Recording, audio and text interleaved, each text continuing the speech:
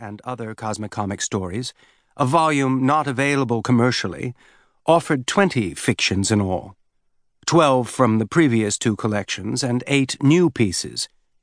7 of these new items are translated here for the first time into English. The other new 1968 tale, the title story, was translated by Tim Parks as World Memory in the 1995 collection Numbers in the Dark and Other Stories. By 1968, then, Calvino had written 31 Cosmicomic stories. Just before his untimely death, aged 61, he put together an almost complete collection entitled Cosmicomiche Vecchie e Nuove, 1984, Cosmicomics Old and New, and containing 31 tales. But for this volume, he deselected 2 stories, World Memory and Shells and Time, and in their place inserted 2 new pieces specially written for the 1984 edition, Nothing and Not Much and Implosion. In 1980, he published a variant of one of the 1968 tales, The Stone Sky, giving it an alternative title, The Other Eurydice, although in fact the story must have been written about 10 years earlier, since it had appeared first in English translation in 1971. This rewrite, and the last 2 tales written in 1984, brought the total of Cosmicomic tales to 34. All 3 of these later stories can be found translated by Tim Parks in Numbers in the Dark.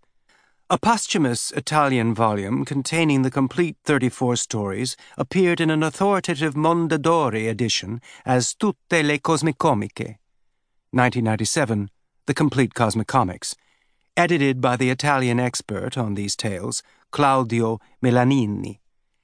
This English volume corresponds to Melanini's comprehensive edition. It contains the 2 volumes translated by William Weaver, the 4 stories translated by Tim Parks, plus 7 newly translated tales, offering the English-speaking reader the chance to savor Calvino's entire output in a genre he cultivated for 2 decades. Genesis. Why did Calvino write the Cosmicomic stories? The main reason was that he felt that realist fiction was exhausted, and that the writer had to turn elsewhere for inspiration. For Calvino in the early 1960s, this place was science. Initially, books on the origins of the universe, which created images in his head, including the Encyclopaedia Britannica and Raymond Queneau's Encyclopédie de la Pléiade. His ambition in inventing this new genre was that literature should keep pace with the enormous progress being made in scientific research. The fact that he wrote the vast majority of them in the 5 years between 1963 and 1968, and that these were the years when the space race between the USA and the Soviet Union was at its peak, explains the prominence of space and planetary science in the tales. Another probable source of inspiration was the volume of science fiction tales that Primo Levi was putting together in the early 1960s.